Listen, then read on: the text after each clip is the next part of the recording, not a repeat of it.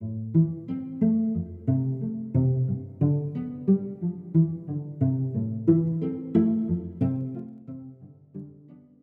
back to Not Too Busy to Write. I'm Penny Windsor, author of Tender, The Imperfect Art of Caring. We are currently between series of the podcast, but I wanted to share a very special conversation with you for Carers Week. Marina Benjamin is the author of many books. Her latest is A Little Give, the unsung, unseen, undone work of women. It explores the conflict and paradoxes of unpaid work, of feeding, cleaning, and caring. Caro Giles is the author of 12 Moons, A Year Under a Shared Sky, a memoir about motherhood, womanhood, and the landscape that surrounds her. This is a slightly different structured conversation than usual. All three of us are carers. Marina supports her elderly mother. Caro is a single parent to 4 daughters, 2 of whom have complex needs. And I'm a parent carer to my 13-year-old son Arthur, who's autistic and has complex needs too. I am also a former young carer. We talk about the paradoxes of caring, why we were all drawn to write about the topic, and also our failings as feminists. This was such a stimulating and interesting conversation. I'm so grateful to Caro and Marina for being so open about this really difficult topic. A Little Give, 12 Moons, and Tender are all out now, and I'll put a link in the show notes to those. I'll be back in the autumn with a new series. In the meantime, I've got my head down writing. Enjoy the episode.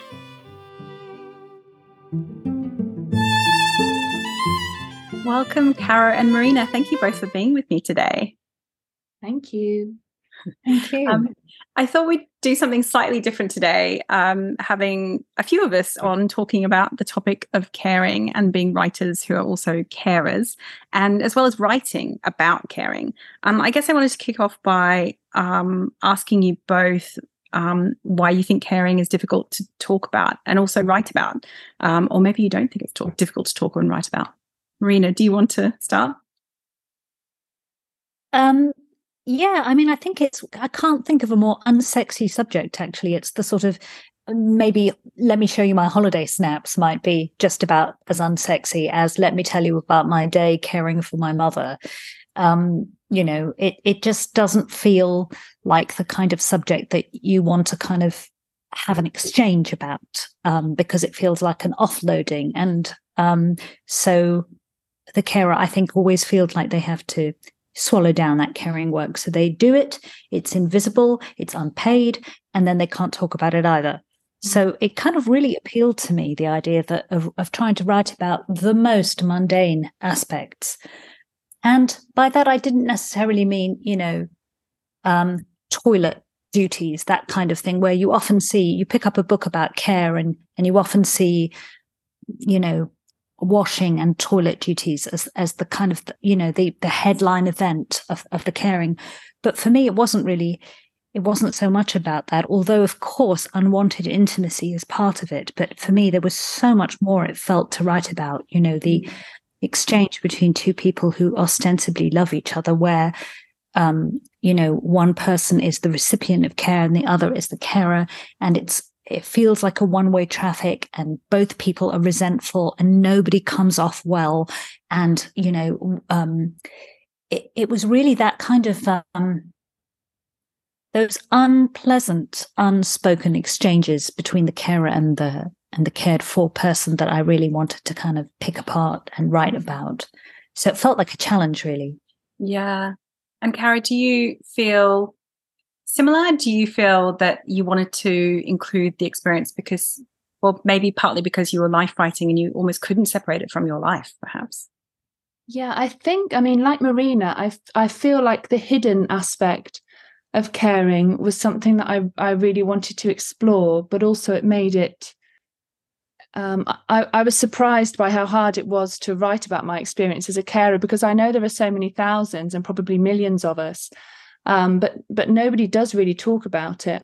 And part of the problem, I think, for me as a parent carer is that lots of people might not be carers until they're a bit older. Maybe they might be more likely to care for aging parents or aging relatives. And so although there are very many parent carers, I often feel very isolated because lots of people aren't parent carers as well. Lots of people are just parents. And also from the point of view of parent caring, I think there's a little bit of misunderstanding, or can be, around that term, because everybody thinks that parents are carers because we care for our children. That's our job. But it's the above and beyondness of being a parent carer that is sometimes hard to articulate and also difficult for people to understand, I think. Yeah. And that difficulty in articulating is where the real challenge lies, doesn't it? Because that gap, the unseen bit that people don't understand, and it's the same with all kinds of unpaid care. I'm sure you experienced this, Marina. And in fact, I know you did, because you this part in your book where you wrote, even your mum said to me, "What do you even do?" Mm-hmm. And I think that's the thing that's a huge challenge, isn't it? It's trying to articulate something that's almost impossible. I think I've probably just today done an extra hour and a half stuff, and actually my son isn't even in the house, of all these little bits, and it's all these little tiny bits and the tiny ways you live and the hypervigilance and all these things that you can't almost necessarily explain to someone who hasn't been through it, although obviously all three of us are attempting to explain it in our writing. One thing that I found really difficult about it is because it's a relationship, right? It's a relationship as well as unpaid work. And I think that's one of the things I found difficult about. It's like, how much can you say and how much do you not say? Did you find those decisions difficult to make on the page as well? I found it absolutely difficult. And the only way that I allowed my mother to come off so badly on the page was that if I could come off as badly as her. So my bitterness, my resentment, my longing to have a life away from, my impatience with her, all of that had to be on the page if I was going to put her selfishness on the page. Because when your world becomes so small and your social life has gone, and you are reducing all your needs, if you're pinning them all on this one person, that's, and in my mother's case, that one person is me, plus I manage her life, her health, her finances, her dealings with people. Then there is a kind of a meanness and smallness to that world that I really wanted to write about, but also found very difficult to write about. And I gave myself permission to do it by making myself also come off, as somebody who was conflicted, let's say, and that's the nicest possible word to use about the care that I offered. Yeah, I felt that you were both bold and sensitive in the way that you approached that, and I completely recognised that conflict. That was the word I was going to use, between I just feel such intense love for my 4 children, but also intense anger and frustration, not necessarily at them, at the situation, and it was, and I really wrestled with how to put that onto the page in a way that was palatable but truthful and ugly as well. I didn't want it to be kind of a pastel version of life. I wanted to say, like, these are the ugly feelings around caring. This is the reality. But it was a big job. It was a big part of the editing process for me, was to make sure I'd got the tone right on that. Yeah, it's funny, isn't it? Because I think it's the thing I most wanted to get in my book, is that honest side of how I think it's really easy to, maybe for other people to look at me on the outside and be like, oh yeah, look at how she copes with all this stuff. And actually, they don't see actually the reality of the day to day. And in fact, I was just having a conversation on another podcast, and someone's like, oh yeah, because if you had all the support you needed, it would be fine, right? And I'm like, no, some of it's not fine. Some of it actually is just really hard, hard for my son and hard for me. And I think that's actually a truth that we don't always want to hear. Obviously, all the right supports and things are essential and make our lives so much better, would make my son's life better, would make my life better, to have all the right support in place. But actually, sometimes you're just in an hour that's very, very difficult. And I felt I needed to be honest about that it's nobody's fault. But it's just sometimes looking after another human is intense and extremely scary. Yeah. I mean, I think it's important to put what Caro called those ugly feelings on the page, actually, because, you're writing very two-dimensionally, or actually you're writing falsely if you pretend that you're some kind of saintly being, and there are certainly books out there where it's, there are certainly books out there about caring which say, oh, we just moved our parents into the annex and it was just lovely and we all lived together and it was an extended family and they had a fantastic relationship with the grandchildren. You're thinking, kind of, what planet are you on, or what planet privilege, because for most people who care, it just isn't like that. And the ugly feelings about that business of wrestling with yourself, wrestling yourself into being a better human, or wrestling with yourself as well into kind of allowing yourself to take time for yourself and time to create and time to be who you are. Because if you don't allow yourself time to be that, then you become that kind of narrow, small, mean person that you don't want to be. And that the caring kind of pushes you into that role, into that, shadow person of yourself. And actually, sorry, no, go ahead. But actually, though, those ugly feelings, those human feelings, like as a reader, they're the things I want to read, because I want to be reassured that I'm not a monster, that I am not falling to pieces, that my response to a highly stressful situation is rational and normal, actually. And so it's really important that we do that, isn't it? It's really important that people are able to say this is the reality, because that's how we can connect with others, and that's how we can make sense of this situation, or all of our situations. It was really interesting reading about your experience with your mum, Marina, because I also cared for my mum, but when I was a teenager in very different circumstances, and it's funny. Like I felt similarly in that I had to put some really difficult stuff in there about her. I sort of felt like, obviously it's easier for me because, she had died when a long time before I wrote the book. But I did feel like I needed to meet that sort of ugliness. And there is some ugliness in there. I think, especially if you're talking about a young carer, it is quite ugly to think. I think nobody wants to think that young carers are dealing with what they're dealing with. But the very first scene in the book that I put in is me losing my shit at my mother, because I felt like I needed to. It felt really important that I put myself out there as, this is how crap I was in the face of these really challenging circumstances. And it felt really good and liberating to talk about how shit I was at certain times towards my own mother. Yeah. I found it quite terrifying to write about losing my shit, actually, because I just feel that I've been conditioned, like so many mothers, to be this calm, perfect presence, which is like, obviously nobody is that presence, but it's quite hard to put it on the page, actually, and to say that you've lost your shit in front of your kids. It's very hard. But Caro, this is why that scene is about me and my mum. Yeah. That was easier to write about than losing it with a child. Very much so. I mean, or not even losing it with a child, just losing it with myself, but in front of the kids. But in front of the kids. Yeah. It is. It was easier to start there than it was to start with the challenges, because even this past week we've had a particularly challenging week, and in some ways I do sort of think sometimes when I get really gorgeous messages about the book and about how useful it's been and how, it was so comforting to know someone else is going through it, I do sometimes worry, think people think I've got my shit together more because I've written about caring. And I'm a bit like, no, I wrote about it because I want to understand, I want to explore it, but I don't. It's ugly and it's messy and it's chaotic and all these things. I have learned things along the way from these two different experiences, but it's not fixed. Writing a book hasn't fixed me to make me really amazing at this thing called caring.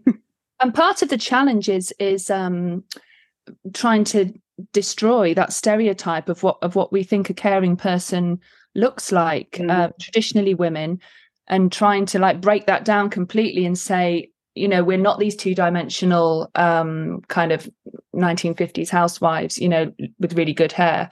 we're multifaceted, and we're trying to be other people as well outside of the caring, and it's really hard to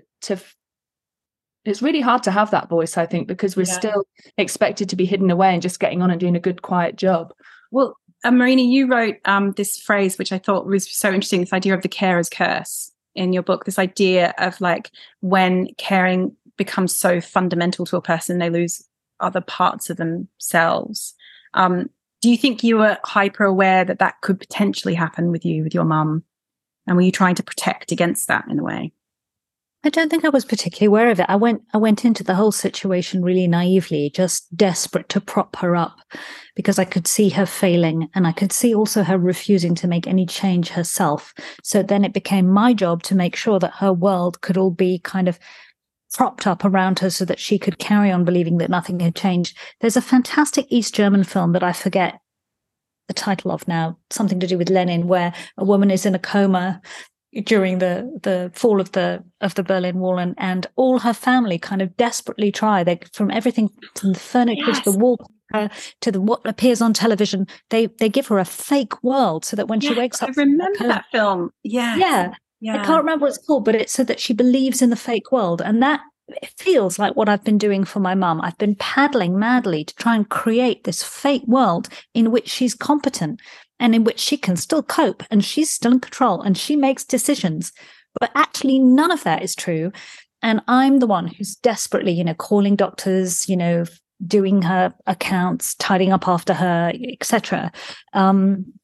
So yeah, it does really feel like a strange kind of parallel universe. You step through this gateway and the world inside the caring sphere is just bananas. It's mad. In that same way that, the Lenin, preserving the bubble of East Germany was mad. It feels just like that.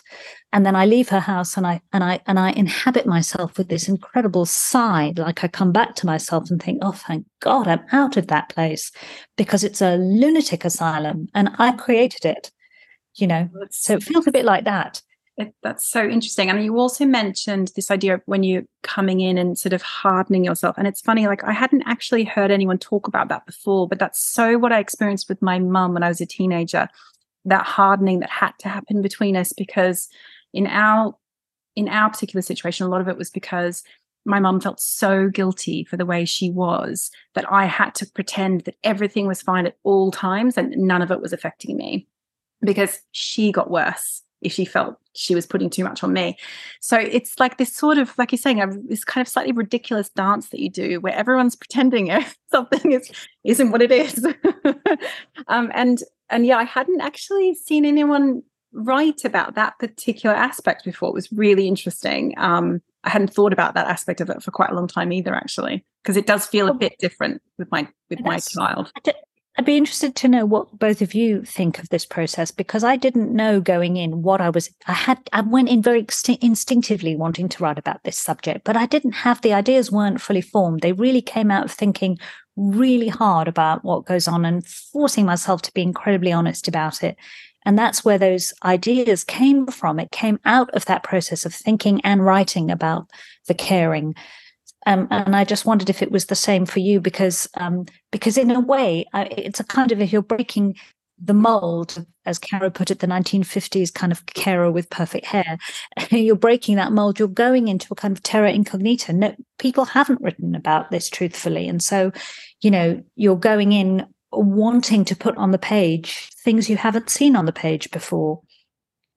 I was just thinking before I came into this conversation, how the more I write about my experience as a parent carer, the more political I feel my writing becomes, and the less it becomes about a need to kind of explore my own feelings around it and my own identity around being a carer. And because there's only so much I can only write so much about that. I can only write so much about how angry and frustrated and tired I am and all that stuff. And then it goes beyond that to the world outside. And, how can we affect change through our writing? And so I see myself as becoming more political the more I kind of interrogate the theme of caring. So it was interesting, like the reason I decided to write about caring. And it was funny, I was really resistant at first. I was really resistant. I think I didn't want to, I think there's quite a lot of kind of, I guess, you know, because I'm a parent carer, and there's quite a lot of autism parents who've written some things that don't really feel, I just didn't like, basically, shall we say. There was a lot of stuff out there that I didn't really like, and I was very resistant to writing about it at first. But really what it was when I could see my two different experiences and the similarities between them. And I was just like, oh my goodness, this is about caring. This is not about being a parent to a disabled child. This is about caring in general, and why I never hear anyone talking about it. Nobody talks about this. And it was partly out of a conversation that came with a close friend whose mother had Alzheimer's, and we realized that actually we had this kind of crazy amount in common, with her supporting her mum with Alzheimer's and me with a child with a learning disability and who's autistic. And actually we could laugh over so many sort of similar, sort of slightly crazy things that happened to us, that I realized, like, why aren't we having this conversation? So for me, that was kind of what the drive was, what we all as carers have in common, even though we're in quite different situations. So that was kind of what drove me initially to write about it. And I was really surprised when I started writing about it. People were desperate to hear. They were desperate to hear. And in the same way, because my mum died by suicide, in the same way that because I feel comfortable talking about that, people lap it up, because like so many people are so afraid of that word and so afraid to talk about that experience that anyone who feels able to, people kind of flock to them. Like, oh, I'm just so glad to hear those words out loud that nobody in my family will speak. So I think that's probably what drew me to it initially.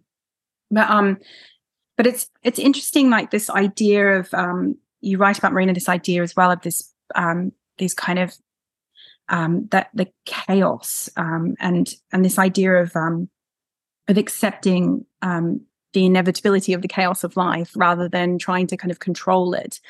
And so it's not necessarily about not wanting to do it, not wanting to be a carer.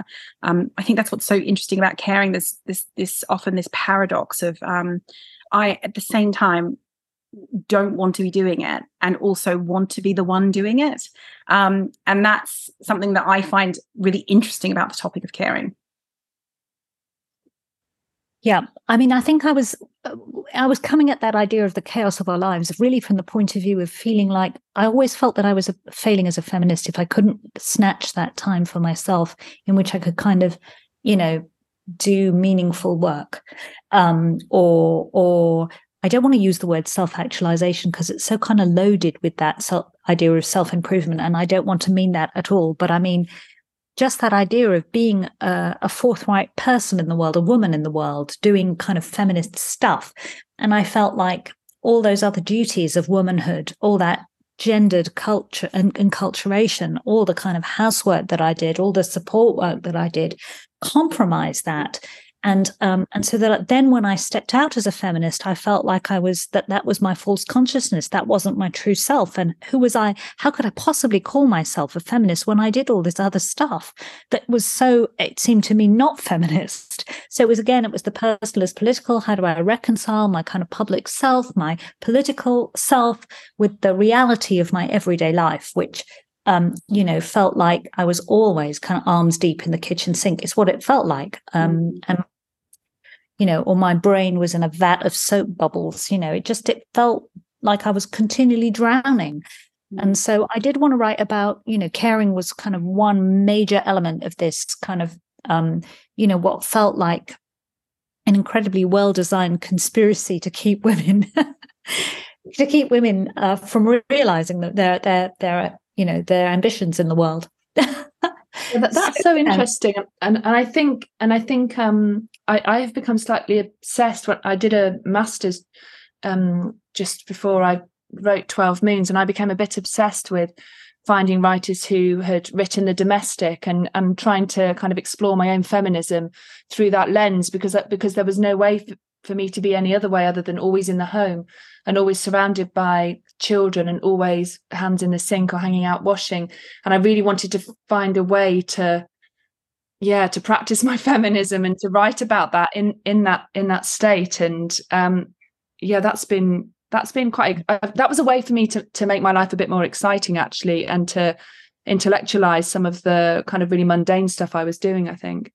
And I think it's quite subversive, Caro, when you write about those aspects of your life. You know, there's a certain kind of subversive thrill that comes from, you know, talking about these things that nobody thinks is worth mentioning, and tying it up into a kind of a politics of feminism, or a dark side of feminism, or the things we're not allowed to say as feminists.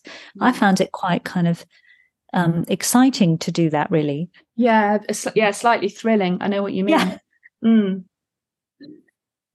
And let's talk about those kind of competing needs then for a second, because caring has to happen, right? I mean, you know, we're all in situations where, like, if we're not doing it, probably no one is going to, which obviously we don't want the people we support to suffer massively. So on the one hand, where I can be very fierce about keeping tiny bits of time for myself, tiny things that are all to me. I'm quite obsessed with listening to audiobooks, for instance. I do a lot of audiobook listening when I'm doing domestic work, even if I can't leave the house. And I'm quite obsessed with, like, carving out these little bits of time. But ultimately, when the person we support's needs are what they are, we have to kind of drop what we're doing, and that there'll always be this push and pull. And I sort of feel like, in a way, part of where I'm better at now maybe is just this idea of accepting that that's sometimes what happens. And I know I feel better when I can accept that I do what I can to carve out my space, but there are times where everything is just dropped, and that's just life, but it won't be dropped forever. I'd love to hear your thoughts on that feeling, that push and pull that you get. I don't know if I am quite in that place yet. I think I feel like really out of sorts if I'm not able to, if I haven't been creative or done something for myself, and I don't think I'm yet very accepting of not being able to carve. I think I'm not kind to myself. I think I expect a lot of myself, and as part of my own kind of journey of well-being, I really need to write or to sing or to play the piano or do creative things. And the reality is that I can't always do that. And that is annoying to me, and it's disappointing to me, and it doesn't make me feel good. So that's something I'm still wrestling with, but I really love to celebrate it when I have got my shit together. Like this week, I've written every morning and I've done thousands of words, and I'm really happy, but that hasn't happened for a really long time, and it might not happen again for a long time. So yeah, I think I struggle with that quite a lot. I should clarify, I don't always accept it. I have more moments of acceptance now than I used to. That's probably a better way of putting it. I definitely still have moments where I feel incredibly resentful. It's usually when something happens very last minute. I had an incident last week. I was supposed to go to a book launch of an author who's been incredibly supportive to me, and I wanted to be there in person to support her in return. And it felt really important thing that I wanted to do. And at the last minute, I couldn't go because my son could not cope with being left with the paid carer. And it just wasn't going to happen. It just became clear very quickly that it just wasn't going to happen. I had to cancel at the last minute. And I was very resentful for a couple of hours. I did eventually get over it. But yeah, so I definitely don't want to create any kind of illusion that I'm always accepting, because I definitely struggle with it still sometimes. I think what can make it easier is when people are understanding. So working let's be quite truthful, working in the publishing industry as a full-time single parent carer in the northeast of England is hard. Yeah. Because already living in the northeast of England, it's really hard to do lots of things. Everything's in London, and also everybody thinks you can go to things in person, and you can't. So that kind of lack of awareness of people's needs doesn't help with the frustration and the annoyance, I have to say. But I know it's the same in lots of industries. And I also know there are loads of people inside the publishing industry working hard to make everything more inclusive and talking about it. So I feel like we're moving in the right direction, but yeah, there's still a way to go. Hey, Marina, have you got to a place where you feel like you know what that boundary is of, like, when you need to kind of stop and be like, no, this is what I need? Well, as you're both, I really echo and empathize with what you've both said. I see that boundary. It's clearly in my sights now. And I think that self-acceptance is a really worthy goal. And I go on about it in the book. I don't always reach it because I feel so torn, and because all my time that's spent writing is effectively stolen time, and it's stolen from my from my rest time. So the time that I should be resting from all the care work, I'm writing. So I can only do it in spurts, and I can only do it when I know, in very concentrated spurts, when I know it's going to end, or I'll just collapse. So it feels like my freedom is bought at a very high price. That's what it feels like. I think that's where caring takes us. And I think that caring makes us vulnerable in all kinds of ways. And feminism doesn't necessarily encourage us to accept our vulnerability, or traditionally it hasn't, because it's so busy with self-actualization and projection and striding forth and leaning in and all those words that you see in kind of corporate feminism. And, I wanted to see, I think Caro mentioned the word kindness. I want to see more kindness in feminism. I want to, suggest that women are kinder to themselves, and maybe even start articulating a kind of politics of kindness where, feminism must be less judgmental and more capacious and more willing to accept and articulate women's vulnerability because it's structural. Yeah, absolutely. It's so interesting, isn't it? The way you articulate that really resonates. I do often feel like I'm stealing time from rest. And I get actually filled with rage when I get told to rest more, because I know what people mean is at the expense of anything for you, because they don't mean don't look after your child. They mean give up work, give up paid work, which would put me into poverty, and I wouldn't be able to pay into a pension. So it would put me into a really long-term poverty if I gave up work. And so for me, I feel like that's the price people are asking me to pay. And so for writing, for me, because I largely have given up my photography work, which is what I did for many, many years because of how challenging it is. I do a little bit, but it's so challenging to do stuff outside the house. So writing for me, it does feel incredibly rebellious in lots of ways. And in some ways that makes me feel good, because I feel like I'm feeling like I'm doing something that nobody wants me to do in a funny kind of way. Do you ever worry about the cost of living life at 100 miles an hour? Because that's what I worry about. I worry that when I get up at 5:30 or whatever, 6 o'clock to write before a full day of full-time caring with children who can't attend school, and like today, I'm so tired now, and I feel like a little bit ill. I'm so tired, but I have to work tonight. I'm teaching singing tonight, but sometimes I think, what will happen to me? Like, it's not good to be, it's not good to do this much. But then I think, but who will I be if I don't work, and how will I pay for anything as well? So it feels like a massive trade-off of my own health against the health of my family, Yeah, it does feel Absolutely. like that. Yeah. And I don't know if there is an answer, is there? I do sometimes worry, because of course all the statistics about stress and how bad stress is for our long-term health. And I'm like, there's actually not a lot I can do about that. That's slightly outside of my control. The kind of stress that you live with as a carer, a lot of it is outside of your control. That chronic background hypervigilance that those of us are supporting someone who, we worry about their safety and their and also constantly emotionally regulating them, which takes a huge amount of energy. I do sometimes worry about what the long-term effects is, but what's interesting is that if I think about, okay, well, how would I do less? Yeah, it's definitely not the writing that I want to do less of, because somehow that feeds me in a different kind of way that helps address the stress, even though it doesn't help address the energy levels necessarily. It doesn't help me kind of become less tired, but it does somehow regulate me in a way that does reduce my stress a bit. I mean, reading actually is the thing I always am turning to feed myself in a way that feels like it's sort of targeting some kind of stress inside me that actually, like it's a counteractive measure, almost like medication somehow. I see it as. Yeah, no, I think I can I definitely empathize with that, reading as a kind of medication and a feeding, a nurturing. I think I always talk about I'm feeding myself with books because it feels as though that's the way I can recharge my batteries.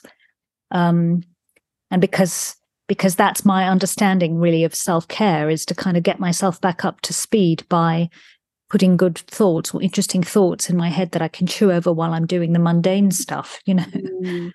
Yeah, it's interesting, isn't it? Marina, do you, when you're doing, say, real kind of, I guess, drudge work, so to speak, either for you in your own home or in your mother's home, is that a time where writing occurs in your head and processing and things that when you do get time to sit down to write, has some of that work happened while you've been doing manual work? No, I don't. I find it very depleting. I don't find it. I mean, I think I said this in the book. I know there are women who will say, "Oh, it's quite zen about housework," and I can, for me, it doesn't work that way. For me, I'm kind of hyper obsessively focused on whatever the drudge work is. I'm not very good at rising above it. I can absent myself, but only into a kind of vague void of, nothingness.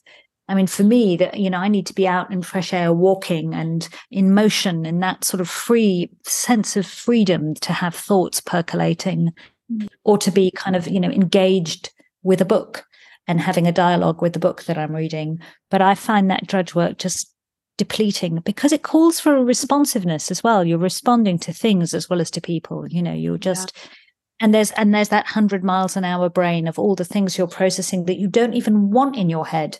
Like, when do the sheets need changing? What's in the fridge? Who do I need to call? What, where do I need to be? What appointments are on my list? Who needs to go where? All that stuff. That's kind of that constant low level stress. I find that very inimical to having any kind of productive thought. What about you, Caro? I think life writing lends itself to my existence because I can't really remove myself from the kind of domesticity that I'm entrenched in and all of the hardcore caring. So for now, a lot of my thinking happens when I'm doing other things, which potentially means I'm a bit distracted. But really it keeps me sane, I think, as well. I wonder how I would write something that wasn't directly what I'm experiencing at the moment. I think I'd find that a bit hard because the care that my children require is very high at the moment, and so I kind of need to be writing what I'm experiencing and finding a way to create around that. So that works for me, but I haven't got the space to explore anything else at the moment. So who knows in the future if my life looked a bit different. Yeah, how that would look for me. What about you? Yeah, it's interesting because I just wrote a novel and I really loved being in that world. And it's sort of out of my hands now. And since it's been officially out of my hands, I can't stop thinking about the next one.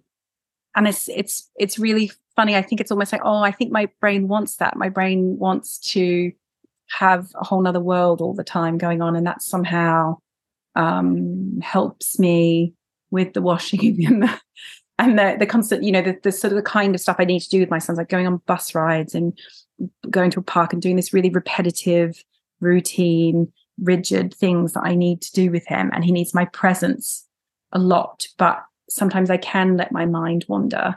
And somehow, so it's almost like I'm kind of craving that, because as soon as that novel left me, I couldn't stop thinking about this next idea. So that's been really interesting. I can sort of see that might keep me sane in a funny kind of way. But the other thing I do is I do turn to audiobooks quite a lot. And I think for this reason, sometimes I just need to get a bit out of my head and out of my own life and into somebody else's. And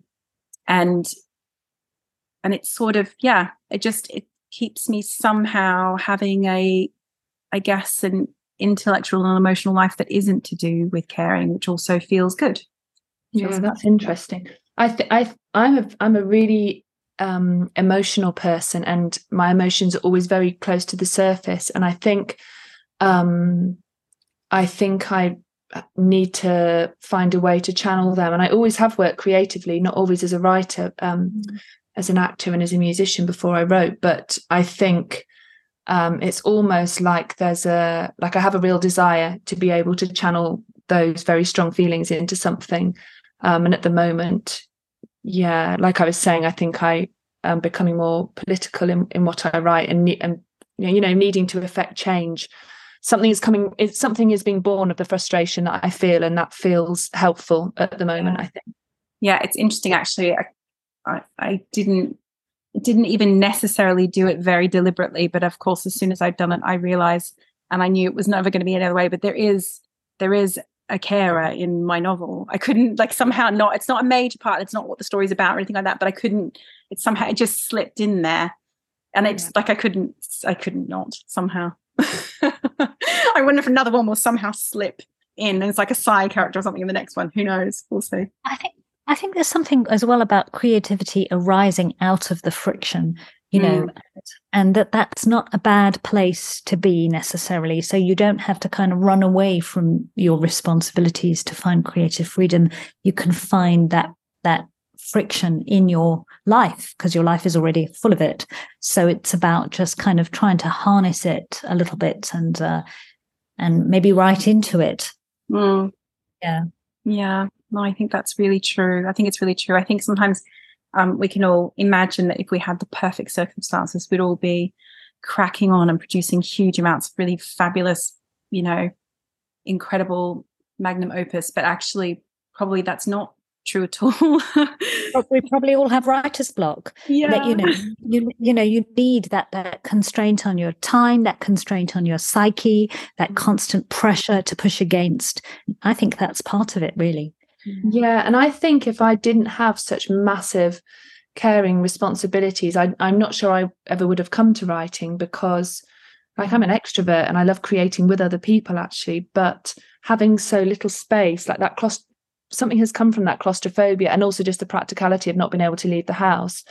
This has been the only way I've been able to channel my creativity. So, I'm very thankful for that, because it's a challenge, and it's it's an experience that I'm interested to be part of. I wonder if that's why a lot of books are written by women in some ways, like in terms of as a creative outlet, a lot of novels are written by women and have over time been written by and read by women. But I wonder if that is in a way part of it, like the barrier to entry in a way for writing is lower than a lot of other art forms in terms of what you require, in terms of equipment, things like that, even though the barrier to entry in terms of publishing can be very difficult. But in terms of actually writing, it's quite low compared to, say, having to own a cello or or a guitar, or having to have, lots of paints and, or pottery equipment or things like that. That's a really interesting insight. I'm sure you're right.